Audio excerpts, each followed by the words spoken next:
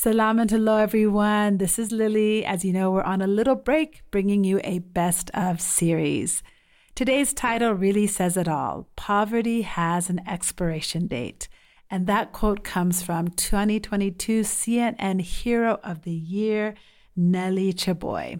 Nelly is the CEO and founder of TechLit Africa, a young, absolute wonder, bringing the tech skills, the networking, the imagination to rural young children to make sure that they have every opportunity available to them as any other child in the world does. And as a result, she is seeing those kids access to skills and create products and innovations that are changing the world. You're going to love this conversation. Nelly is absolutely a fireball of energy and enthusiasm and passion for her community. She wouldn't even come to Nairobi and talk to us. She was like, I am based in Mogotio.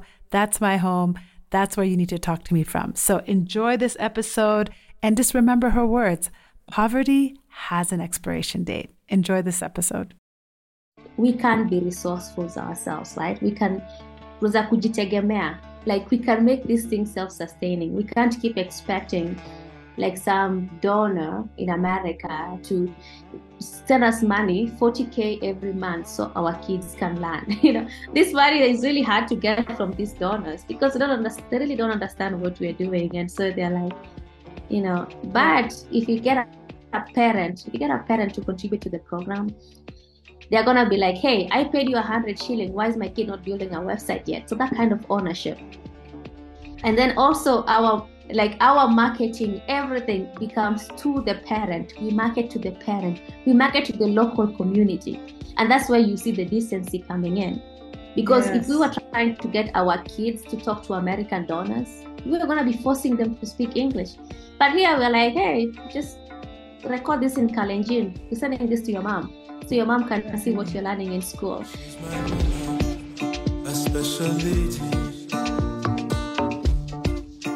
the only one. Salam and hello, everyone. My name is Lily Bakala Piper. And as always, I am so happy that you tuned in today. And you are going to be so happy that you tuned in today as well. As you know, throughout the month of March, we have been thrilled to bring you a different African woman every single week from a different country, talking about the way that she is putting her mark on the country. Well, today, to culminate our series for Women's History Month and this amazing women that we've been talking to, we have one of Kenya's own daughters, CNN Hero of the Year for 2022 and a Forbes under 30, Nelly Chaboy. Nelly is the founder of TechLit Africa. She is a tech entrepreneur. She is a lover of technology, data software, programming, children, young people, and she believes that poverty has an expiration date. This bold, audacious woman just was crowned CNN Hero of the Year in a beautiful ceremony just at the end of 2022. Many people, of course, paid attention and saw that ceremony. And if they didn't see it at the time, they definitely saw the show afterwards, because one of the most beautiful parts of the ceremony was when she brought her mom up to the stage and honored her in front of the entire world and in the presence of all the other CNN heroes whose work was truly exceptional. But Nelly's work rose to the top. And when you hear her story, you'll understand why. As a former teacher myself and a daughter of this place, I feel deep and immense pride in Nelly's story. Nelly believes in the power and the potential of rural Africa. And if you didn't know, 72% of Kenya's population lives in rural parts of the country. And in the continent of Africa, over half of our population lives in rural areas. And yet much of our work and our conversation is leaving that critical part of our community behind. But the work of TechLit Africa is demanding that we pay attention and bring along our brothers and sisters from every corner of our country and our continent. So I think you're going to be completely delighted by this conversation with this entrepreneur, this thinker, this innovator. and not just CNN's Hero of the Year, but ours too. And so it is my great pleasure and honor and delight to welcome Nelly Chaboy to Salam and Hello. Nelly, karibu sana. So happy to have you here. Oh my God, what an intro. Listen, we I was get like, one chance to say thank you. So this is my chance to say thank you and oh, welcome. that is awesome. So warming, so heartwarming. Thank you. Thank you for being here. So let's just dive right in. You are a busy woman who has just come back to Kenya after talking to really the world about the work that you have been doing across, your communities. So for those who haven't yet heard the story of TechLit Africa, give us a glimpse into the work that you are doing and why. Why is it so important? So, yes, I'm Nelly Chaboy, founder and CEO of TechLed Africa. And at TechLed Africa, we teach digital skills in rural primary schools. So, what we envision is that we want when our kids graduate high school, that they could work remotely for any company in the world.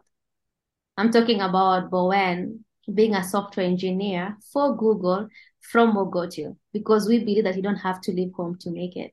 And the reason that like Tech Lead Africa is my life's work is because I grew up in poverty myself, and I have always sought to find sustainable solutions towards poverty. And when I looked around, a question that I kept asking myself over and over again, growing up in Mogotio, seeing all the different ways poverty is demonizing, is that what is it about us? What is it about Africans? Were we just born to suffer? What is going on? And the more that I read books and I traveled, I realized that we have a lot of systemic issues. For example, if you want to get a business loan in Kenya, you're looking at 13% interest rate. So what is happening in Kenya is that everyone is a small business owner, just one person running the business, not able to grow to become a middle-sized business that can actually employ people and create employment. If you look at our education system, primary schools and high schools are so expensive, and it's crazy, right? Yeah. But then if you're to make primary schools free or high schools free, where's the money coming from? Don't have formal employments to collect taxes to pay for that. And so when I was just looking at all these systemic issues, I just felt overwhelmed. Like, how do we fix it? Until I stumbled upon technology and I realized, actually, if we can build a digital infrastructure, it's one of the easiest things to build, because all you need to do is give someone a computer and give them the skills. And then all of a sudden, they're tapping into a global market. They're tapping into the global economy. You don't need to have perfect taxation or low interest loans or free schools for someone to tap into it. You just need to teach them and show them how to hustle online.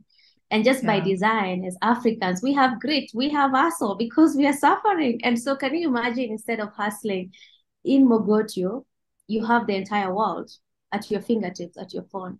And that's really the vision and the mission behind TechNet. It's incredible. You are young. I am very humbled when I think about how much you have done in your young life, and yet your story is not a fast one, and it's not an easy one. So we're hearing your story, by no means at the finish line, but at an important juncture where your work has started to get a lot of recognition.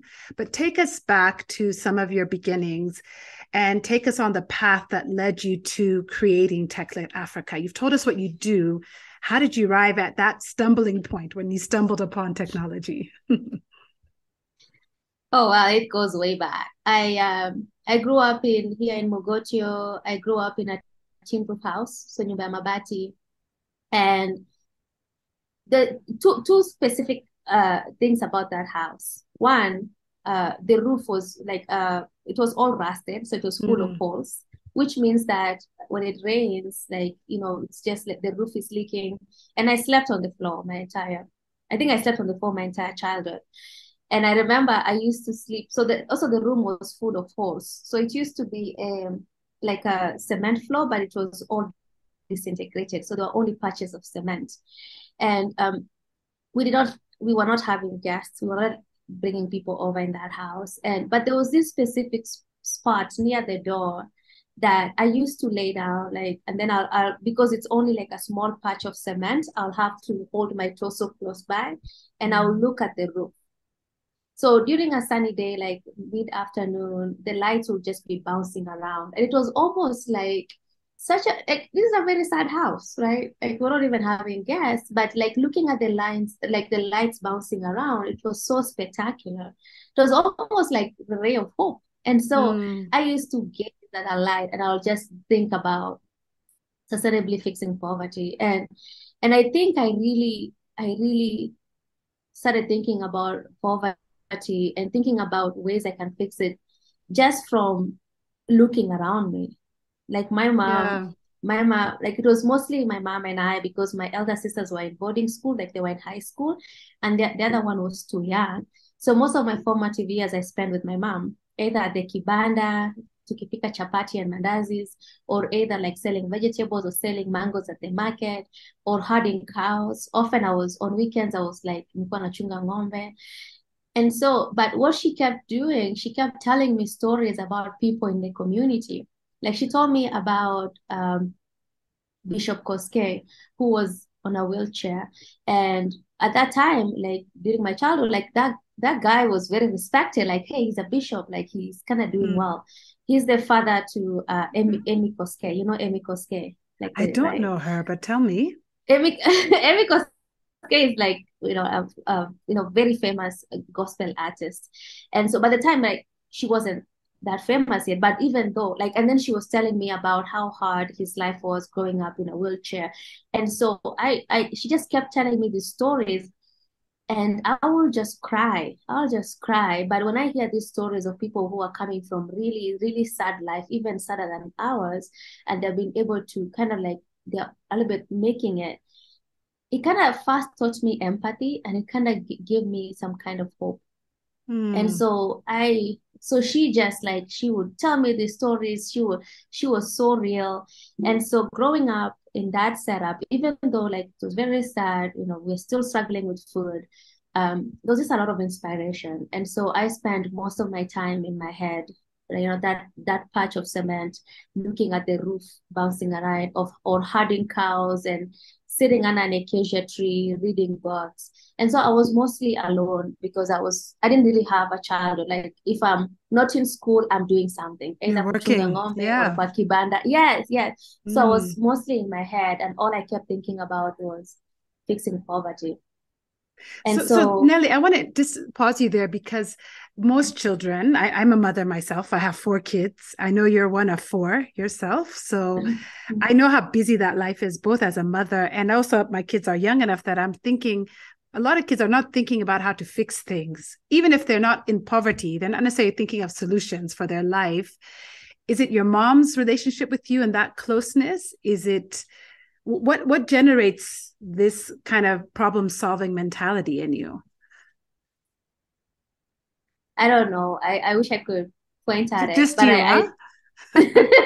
no, I really think I have no idea. I have no idea. But what I really did know is that I think the biggest disconnect for me was you go to school and they tell you like, oh, work hard and things will work out for you. And I'm looking at my mom and she's working really hard and we're still in poverty. And so Yes. I was just so curious. I'm like, hey, why is our lives like this? Do every kid have to worry about this? And I think combined with my mom telling me these inspiring stories from people in our communities, seeing how hard she's working to raise us and educate us, and then also being alone most of my childhood because I'm doing all these chores or herding cows. A combination of that, I think, just having that time to myself where I kind of have to entertain myself. Like I would rather Yeah. like I would like to go and play bladder with my friends, but nachunga ng'ombe, so I kind of have to. And so I think just the combination of that and knowing that I think what I really wanted actually I just really wanted to go and play with my friends and I couldn't do that. So what I kept thinking is like, oh, how can I make sure that kids from Mogotio have the time? Like the thing where you say like leave a place better than you found it. So I Yeah. kept thinking, okay, if I don't have a childhood myself, how can I ensure that kids coming after me can have a childhood? And so it's like, oh, maybe if they had food and they did not have to work really hard to acquire food, then maybe they can go play. Or maybe if they had a nice house, then they can have I don't know, like they can study at home. And I just kept thinking, I think I was thinking about ways of fixing my own problems, but I couldn't fix my own problems. So I was thinking about how I could fix it for others. So, all of that drive and that mental stimulation of your own imagination really sounds like really motivated you through primary, through secondary. You performed exceptionally well in secondary. You won a scholarship Mhm. to a school in the US, to Illinois, of all places. I used to live in Illinois. So when I read that part of your story, I was like, I can imagine landing in Illinois from Kenya and what a difference it is, even though they do share some similarities for sure. Tell me, a lot of the stories in the press have been about kind of what you gave up to come back to Kenya and start TechLit Africa. But I'd love to hear from you. What do you feel like you gave up to go to the US to get your education? Because so much of the story is like, America is this beacon of whatever, whatever. But as I listen to you, I think you gave so much both to your classmates and your communities in the US as much as you brought back. So I want to hear from you. What did it cost you, Nelly, to actually leave your home, to leave Mogotio, to leave your mom who had walked with you and instilled this imagination in you to go and pursue your studies in the US? That's a very interesting question. I think I don't really like that part of my story that I had to leave home to make it. And that's why, Mm, as I mentioned at the beginning for Techlet Africa, is that we're trying to figure out like you don't have to leave home to make it, right? You can you don't access have to. these Yeah, resources from where you are. And like normally like the immigrant story is like, oh, you go out there in a faraway land, you work really hard, and then you exactly. send money home for people that you never see. And so and I think I think when I think about my story, when I think about like going to America to do that, to be able to do South Africa, it makes me really sad. And I think it makes me really sad, particularly because that is not how you fix a nation. We Exactly. can't keep sending people away. We can't try to like, but instead we should all stay here and find ways to fix it. And and I don't think I ever really left home. I kept coming home all the time. I remember like I went to America in 2012, like August 2012, and then like June 2013, I'm talking about coming home. And they're like, wait, what? How much is a air ticket? I'm saying, what, $800? Like, are you kidding me? Like You're my like, family was so surprised. yeah. Why do you keep coming? Why do you keep coming home? And so I just kept coming home. And every time I came home, it almost like opened my mind. Like the first time I came home was to come and move my family out of our house, move into an apartment with electricity. We even had DSTV. People were coming to like we were hosting people for the first time. The next time I came home, I realized that I could actually build a school. And so it was always every time I came home, like just my world opened up and it just became really clear things that I should be able to do.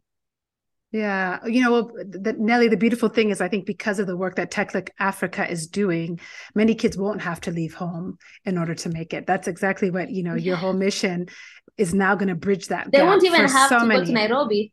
Which you didn't even want to do, which is also, I was saying before we talked, when are you coming to Nairobi? And you're like, why would I come to Nairobi? So that's so powerful. Just that there's going to be a bridge now to opportunity, because it's 1,000% true that talent is everywhere, but opportunity is what we're missing. Opportunity is what has not reached every corner as it should. And that's absolutely what Tech Africa is doing. So, talking about poverty is not easy. It's delicate. As I hear your story, it reminds me so much of my parents' story. So I'm very much older than you, and then my parents, of course, then another generation. But so much of your story reminds me of theirs, of growing up without a bed, without access to resources, and hoping for something better. Um, how have you managed to tell this story to Western audiences and still convey this deep love that you have for Mogotio? Because as I've watched and listened to interviews, there is deep joy in your voice and there's deep love. And I think sometimes what international press and Western media is trying to mine out of these stories is different than the story that you're telling. So tell me how you're able to talk about poverty in these international spaces who may never come to Kenya and know the beauty that you know. so when I there's this very specific thing that happened to me. So I was teaching a 9-year-old in Chicago how to code. So a friend of mine, and so he had an idea. So they were doing a program where they need to build an app to solve a specific problem. And this 9-year-old was like, "Oh, I want to build an app, and the app is like I want to be able to fundraise to send money to Africa." Hmm. And I was like, okay. So he shows me this app, and it's a landing page, right, of a kid's really like very, very ugly picture of the continent. And I said, right, and then he was telling me things like, oh, people in Africa, like there's so much sadness, they don't have food. So I want to really help these people. And I looked at this 9-year-old boy, and I just had immense sadness. I was like, this is what we've been reduced to. Like Hmm. Mama Africa has just been reduced to sadness, but we are like vibrant, we are complicated, we are just, we are so complicated. And so and so I think the next time I went to Kenya, like this time I was just trying to figure out tech in Africa. I bought a camera, and I was like, if there's one thing I'm going to do is rewrite how people look at Africa and look at the continent. And so like if you look at our social media, if you look at everything, is always very, very vibrant, very, very upbeat. Nothing like that kind of guilt tripping where you're trying to be like so sad, like, oh, this kid never ate, like send $10 to help it. No, our kids are teaching you how to build websites in Swahili. Our kids are like, we are like, I if love you want it. to know what they're saying, look at the captions, right? And so it's almost like, and when they talk in Swahili, they're just, you can see their personality. You want to hang out with them. Everyone knows about Bowen now because they have seen videos of Bowen. And all of Bowen videos, he was just speaking Swahili. Yeah. And That's so so for and so for me, I think it became very important to just show. And even when I talk about my story, I do describe the sadness just to paint the picture, but I also talk about the resilience. I talk about how far we have come. I talked about like how we have a very simple solution here, which is to support investing in these kids and giving them digital skills. So I have yeah. refused to be reduced to what so many NGOs do, which is, I think the thing I hate the most is like there's this picture, you'll see a girl who has been given sanitary towels, and they are holding like always a sanitary pad on Sure. one hand, and then they are holding a panty. And I'm like, this is a 15-year-old girl. Even you, like, would you be okay someone taking a picture of you holding a pad and a Yeah, panty? absolutely not. Yeah, never. Yeah, never in my life. Yeah. So Yeah. what we normally ask ourselves is like, if that the person in the picture, like the student or the parent or whoever you're taking a picture of, if they see that story or they see that picture, would they be proud of themselves? Would they be happy? And the answer is no, we don't share that. Yeah, that's beautiful. I talked to Wawira Njiro from Food for Mm-hmm. Education, and she has a very similar philosophy. She's like, we do not put any children on our social media that are hungry, that are, bloated bellies. She's like, never. We tell the story of joy because that's the truth. That is what we experience in our communities every day. And more power to you, Nelly, because you're absolutely right. We need to rewrite the story that people understand about our home. So let's dive deep into Tech Led Africa and the work that you're doing. Because if I read correctly, at some point you thought you might be investing in building the tech skills and the tech literacy of adults, and then you switched to Yeah. children. So tell me why you switched from the old people to the young.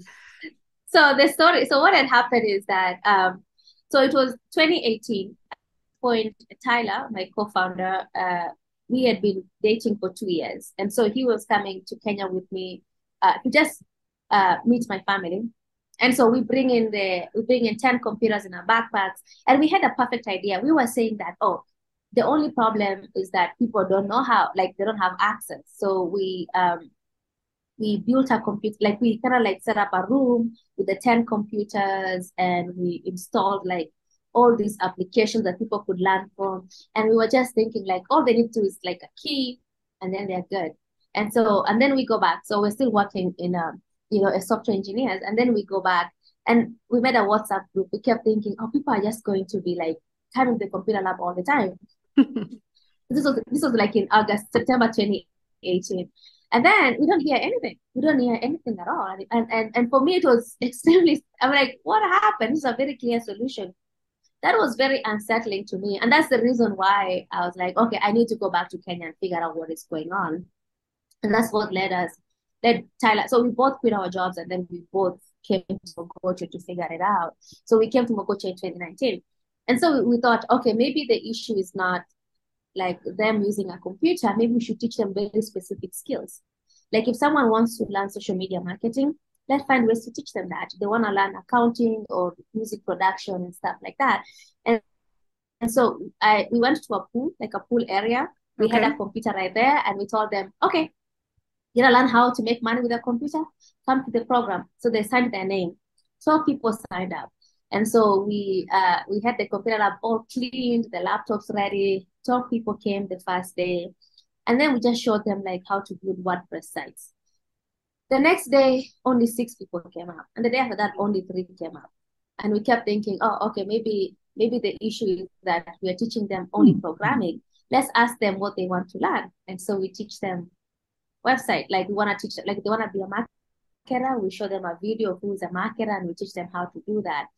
And so they say like, oh, I want to be a marketer. So we spend the whole night coming up with a curriculum. And the next day they don't come back. It's a different group that comes back, right? And then now we ask them. And meanwhile, we had kids who were just outside the school. They were just looking in, huh? We had like 60 kids. 60, like we are there with 12 computer labs, all clean, no one is in there, and then we just have kids outside. And so we were like, oh, these kids are annoying. So we gave them like 3 laptops on a separate room. We were like, okay, here, instead of you running around and disturbing the adults from learning, what if you just, the 3 of you just like use three laptops? So 60 kids to 3 laptops. And then now the numbers kept increasing. Now 100 kids were like trying to go to that little room and just look at a computer when only 3 of them are using it. And then meanwhile, we're just trying to get adults to show up. And so we even went as far as getting someone in Chicago to give us a job, like to build a website for them. And then we paid the adults to build the website. But it was mostly like, because they did not have the skills yet, we were doing most of the work. And they were just helping with data entry. And we're paying them like 800 shillings an hour. Wow. And that's then good we pay. were thinking that's that good if pay. you don't have, I know, we were thinking like if you don't have a job, they'll spend the time to learn. And then if it's a job, they can do the job. But they just said like, they'll come and they'll ask, is there a job? And we say no, and then they'll just leave, or they'll spend our bundles watching YouTube videos.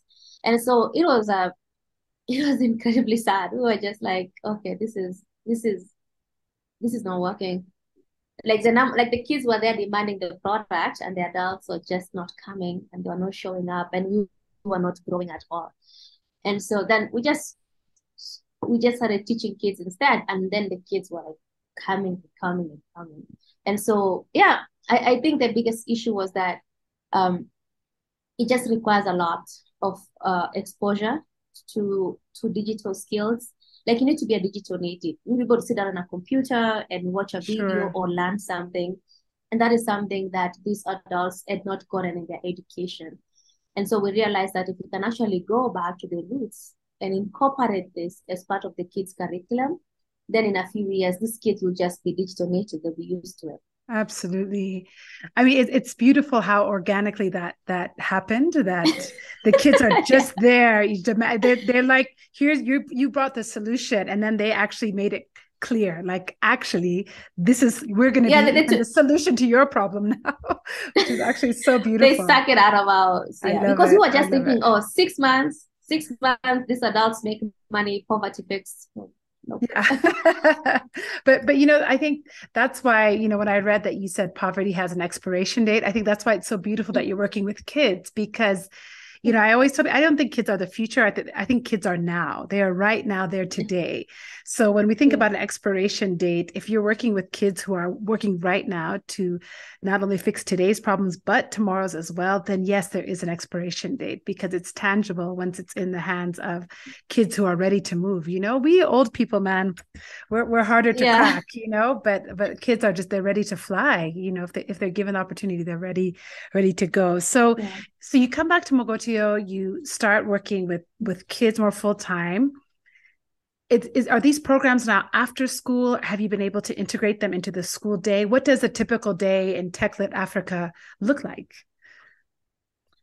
So well, it is very interesting because in the beginning we were doing like an after school program. So we were doing like on weekends, on school breaks, and then we noticed that the girls were not coming back. They're not coming back to the program.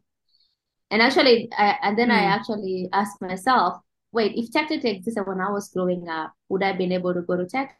And the Yeah. answer was no, because I did not have any free time, right? Yeah. If I'm not in school, I'm herding cows, I'm helping. And so Yeah, these girls were helping absolutely. with the chores, but the boys were free. And so they would just come and spend time at the computer lab, at the open lab. And so we realized that to ensure equal access, we needed to go into schools. And so right now our program is very simple. We go into an existing school, and then the school sets aside one room. This room, like we bring in the computers, and then we hire and train a teacher locally, and that teacher is responsible for teaching the whole school. And so this program is part and parcel of the kids' curriculum. They're learning about math. Let's say at age 20, at age 55, they come to the computer lab and they're learning how to build a website, or they're learning about video production. And so you can imagine being Excellent. able to do that for a course of 8 years. Like when the kids are in school, that's all they learn about. They graduate knowing what 1 plus 1 is. They graduate knowing what JavaScript and CSS and HTML and personal branding is. Beautiful. I mean, it's being fluent in another language. Languages open Yeah. doors, and this is a language that's going to open doors for them. Yeah. Fabulous. So of course, when you think about the rural areas and you think about technology, it immediately brings you up to internet access, right? Because some of the data that I pulled just in prep for this says that urban areas in Africa tend to have about 44% rates of internet saturation. But if you go to the rural areas, it drops to about 17%. So Kenya is pretty lucky. We do better than some of our neighboring countries. But how are you mitigating just the simple issue of just internet and broadband access? We actually don't use the internet for a few reasons. The Okay. internet is not, it's not safe for these kids. Yeah, Like you don't want to, we will need like a whole team of cybersecurity people to make sure that our kids are safe online. so The true. internet is also very expensive, as you mentioned, and then it's very distracting. How can you teach a kid touch typing when they could watch YouTube videos all day? And so our program is very skills based. So we have three pillars, which is personal branding, like just internet skills, being able to represent yourself online, being able to communicate like on a video or like we normally the way our program works is that we give kids projects, like they follow a tutorial and then they make their own project and Awesome. then we record them presenting to their parents. And so by Uh, that we're able to gauge if they understood what they were doing, if it's coding, if they understood it, what concept they used from what they learned, and then being able to present to a parent, it just gives you that personal branding. You're confident on a camera. And if you're teaching them how to make money online, you have to be on a camera, or you have to know how for to sure. send emails and communicate and build a brand. And so our program is very, very skills based, which is like that internet skills, and then personal branding, and then of course hard skills like coding, like video production. And then the most important thing is self-efficacy. The idea that you can make things happen for you. Like I feel like most of the mindset that we have, especially when it comes to technology, it's like ikue. Vile Mungu tu Mm, ataona. Like we're thinking like, oh, whatever happens, happens, like God wishes. But actually, even you as someone who is like selling viazi in, let's say, a place like Mogodio, I can give you an example. There's this lady called Njeriwa Uji. And I saw her Facebook page. Like all she like I'm pretty sure like from her name, she sells Uji. And she Okay. has like 30,000 people on her page, and she has been featured on like, on Citizen TV and other places. And that's what I'm actually talking about. Like she may have, and next time I'm in Kidurai, I'm Yeah, gonna go to Jedwa Uji and have Uji. But she, even just by selling Uji, has been able to leverage the internet, and grow her business, absolutely. Absolutely. and yeah. So the idea that you can use the internet, you have the self-efficacy, you can make things happen, right, by leveraging the tools that you have, as opposed to like waiting for someone to, like, I don't even know, like, how would you get a job without the internet nowadays? You're just here in Mogotio waiting for someone to introduce you or ask your MCA. Like, Absolutely. you need to be online, you need to be building a brand, you need to be communicating, you need to be out there. And so that's what we Definitely. really teach them. Well, that's just fantastic that you've been able to teach them the skills they need for the internet without relying on the internet at this point and keeping them safe. I mean, that's the innovation, and I think the thoughtfulness around that is just so exceptional, because I think someone like me, I would have just stopped at that point. If I thought, can I come and volunteer and teach your students about podcasting, for example? I would have been like, oh, but how are they going to get internet? And you're like, they don't need all those skills. Teach them how to, right, use a mic, set it up, have a conversation, interviewing skills. Those all are things that are not internet dependent. And well done to think about ways to give them all the skills they need when their age is right to enter the world of the internet. I mean, well done. When you Thank you. think about extending your curriculum, what could be next? What's on your dream list of how you might want to grow and expand those lessons for them? I think we do have, like, our computers are networked, so they're still able to send an email to each other. We have like Okay, our local version of social media where they can upload their work and chat with each other, well, but that's it's all awesome. a closed network. It's only within the school. So we are constantly just building our curriculum and iterating from what we have. But ideally, we want, this is the question we keep asking ourselves. If I ask a second year, which is like a sophomore in high school in Chicago, if I tell them go get a job at Google, they will say okay. So they'll go to YouTube and they'll ask themselves, okay, what do I want to be? Do I want to be a software engineer, a marketer, a product, something like that? And then they'll go to YouTube and learn that skill, if it's software engineering. And then they'll go Yes. to LinkedIn and network with a recruiter, or they'll DM them on Twitter, and then they'll email them and they'll ask them, okay, hey, I want to work at Google. Can you mentor me? Or do you have an internship program? Or how can I go about it? Like, they'll just by being themselves, they can do that. If I ask a high schooler in Kenya the same question, if I tell them, go get a job at Google, they'll be like, well, you can work at Google. Like, how do I don't know anyone. And so that's always the framework that we ask ourselves. The question is always, when these kids graduate high school, would they be able to answer that question? Would they be able to Mm. secure that job? And if the answer is no, we keep asking ourselves, what else do they need? And so right now we're Yeah. mostly working on communication, like being able to introduce yourself, emailing yourself, understanding that no one owes you a reply. You don't deserve a reply just because you email someone or you DM them.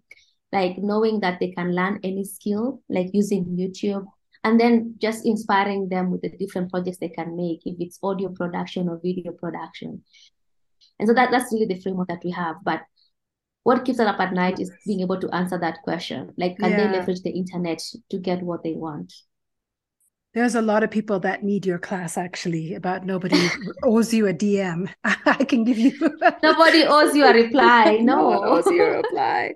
That's such a powerful lesson, because it's not just a tech skill, it's a life skill that you're imparting to them, right? That self-efficacy, the confidence, the acumen to just navigate this world that's complex. And you're so right that, it's also those skills that sometimes are not available to our young people who are in rural areas and outside of the ecosystems that a lot of us in the urban areas have access to. And so introducing them to those kind of concepts is so critical. And yeah, just another way that you're serving your community. So you're in Mogotio now. You've said that's Yeah. where the work is.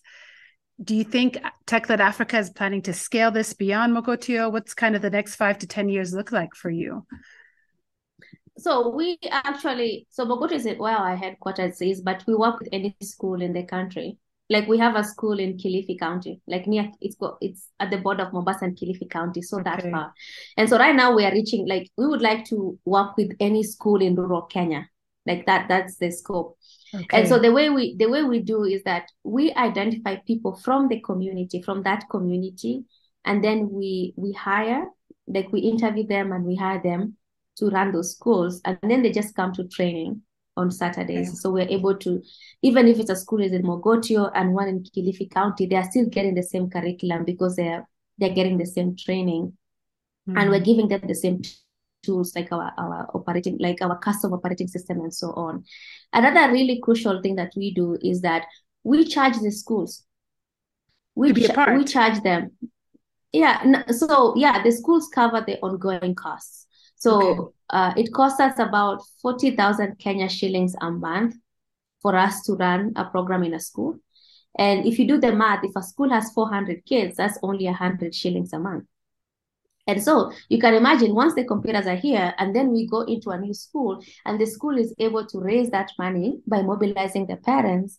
And so it means that that computer lab can run forever because each parent is Absolutely. computing 100 shillings, it's creating job. And then that money is used to, pay the teacher, train the teacher, cover transportation costs and maintaining that instead of being over reliant on philanthropic dollars, right? And so Absolutely. that's really all there is to it. It's like if you're a school and you're interested to have Tech Led Africa, and you know you can mobilize your parents to work with us, we can come to you even if you're in Turkana or Kilifi or Lamu. It doesn't matter. We span the whole country, and Fantastic. with us that same model, we plan to expand to Uganda and Tanzania in the next few years and other parts of the continent because we need to understand that we can be resourceful ourselves, right? We can kuweza kujitegemea, like we can make this thing self-sustaining. We can't keep expecting like some donor in America to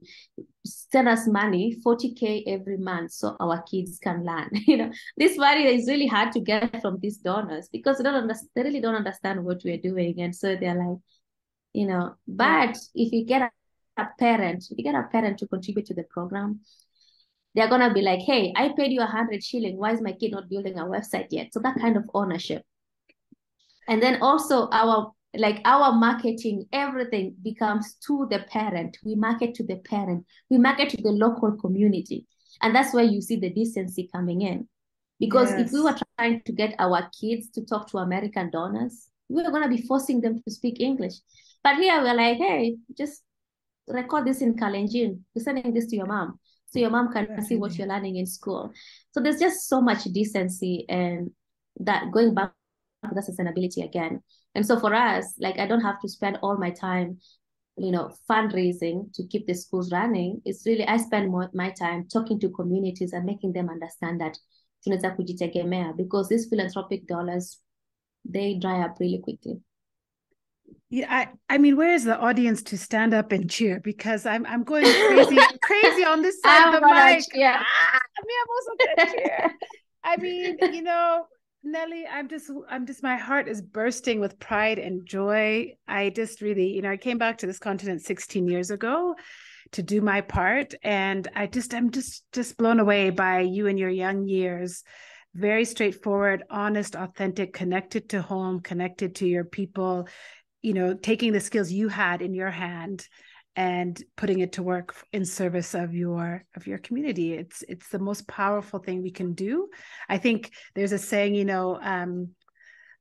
our talent is God's gift to us, and then what we do with that talent is our gift to God. And really, I mean, your gifts have become a gift back to God, back to Kenya, back to our communities. And I'm really bursting on the other side of this mic just to hear you tell the stories of Tech Led Africa and the work that you're doing. So I know you have to go in 6 minutes. So I'm going to make these 6 minutes count.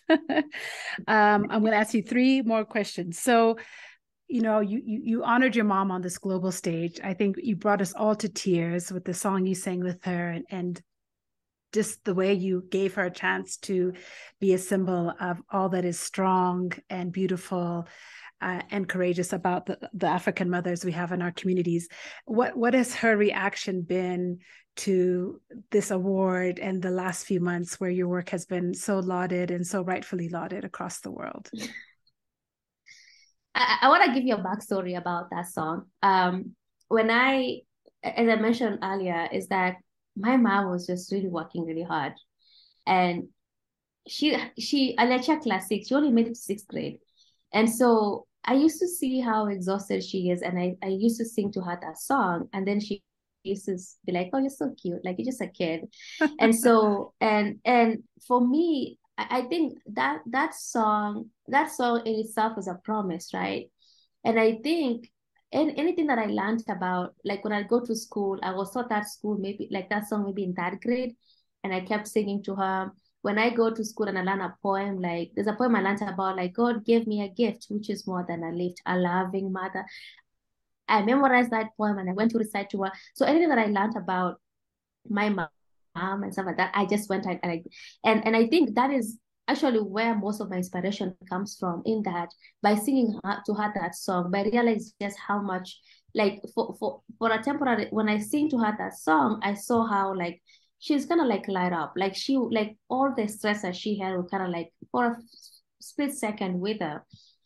And singing that song became a tradition. She comes home very late at night, sometimes even at midnight, because she's traveling, like kunua mboga, gari imekwama na kuja late, and I sing her that song, and then she lights up. She goes to sleep sometimes with food, sometimes without food, and I think just memorizing that song, it always became like, I'm gonna show her the world. The world is going to meet her, and I kept like that promise was so internal to me that even in that moment when my name was mentioned and all cameras were on me and I was on live TV, it was a split second.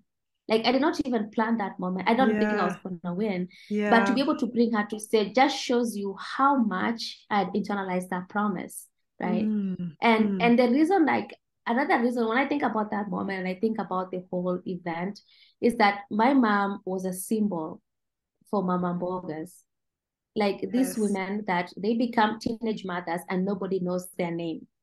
They're just Mm, mama mboga, and they die in poverty. And for me, I was telling my mom and all these mama mbogas that I see you. People may not know your name. You just be mama mboga. You may be working all your life providing for your family and your community, and nobody knows your name, but I see you, right? yeah. And that was all that was the backstory. And so my mom, I just, ever since then, she's like in town bragging, talking about New York, and she loves Hey. glamour. She's just like bragging. But every time, like when I was in America, and I will I'll ask her like, how are you feeling? She'll just burst into a song that she used to keep singing all the time. There was this song that if she was baking chapatis, she would sing, Keep tired, namane uyu. Keep tired, nyonge wetuwai. Keep tired, namane uyu. Which is like, dear Lord, like hold my hand. Dear Lord, let's go. Let's walk Mm, together. Dear Lord, wipe my tears away. And so mm, when I was in America, like she kept singing that song all the time. Because what she kept telling herself is like, dear Lord, don't let me die in poverty. mm. And so that whole thing is like my childhood dream, the culmination of all that just came through that day. And that is the most miraculous thing ever. I say miraculous because I have a thing of willing anything into existence, but I could not have made that one happen. Like that one was just way beyond my powers. And so for it to happen like that on such a global stage, it's something I'll continue to cherish. Oh, Nelly, I'm speechless. That's you've done justice. You've done her justice. God bless you. It's just really powerful. I was going to ask you to just tell us the words of the song. I've read it, but just for those who may not have seen it, that you sang on that stage that day. But I think what you've just shared with us is just such a beautiful way to honor and to kind of wrap up our conversation. Let me pull myself together. But before I let you go, I always ask all my guests this. So it's my last two questions, and then I let you go. Nelly, what is your favorite drink? Mango juice. Easy, mango Oh. juice. I love it. Okay, mango juice. And then I hope this will be an easy question for you too. this show is all about justice and joy. That's the stories that I focus on from Africa and the diaspora. So I would love to know, what is bringing you joy today? Oh, all the kids. Oh my God, they're so cute. They they are the biggest thing about these kids is that they all go from like learning like how to build a website to video production to audio production. And I'm like, how do you have so much energy? I can you cannot teach me all those things. And then like how, because like all these skills are new to them, like they're very technical skill, but they're learning it so quickly and they're learning it the right way. And for me, when I think about how hard it was for me to break into tech, I first used a computer when I was applying to schools in the US. Like, I don't remember using a computer before that. And how I struggled in my first job because I could not type. And then I see them like in class 2 or class 3, just typing just fine. I think that's most of the reason why I do this work. It's like they make everything else sucks, but they're just so cute.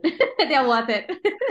Well, may that joy be doubled and doubled and doubled back to you, Nelly. May you have the strength and the grace to continue and expand your work everywhere that it's needed.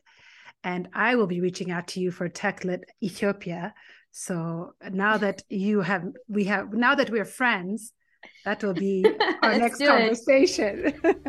Thank you so much for being on Salam and Hello. I am just so delighted and grateful. Thank you. Thank you for having me.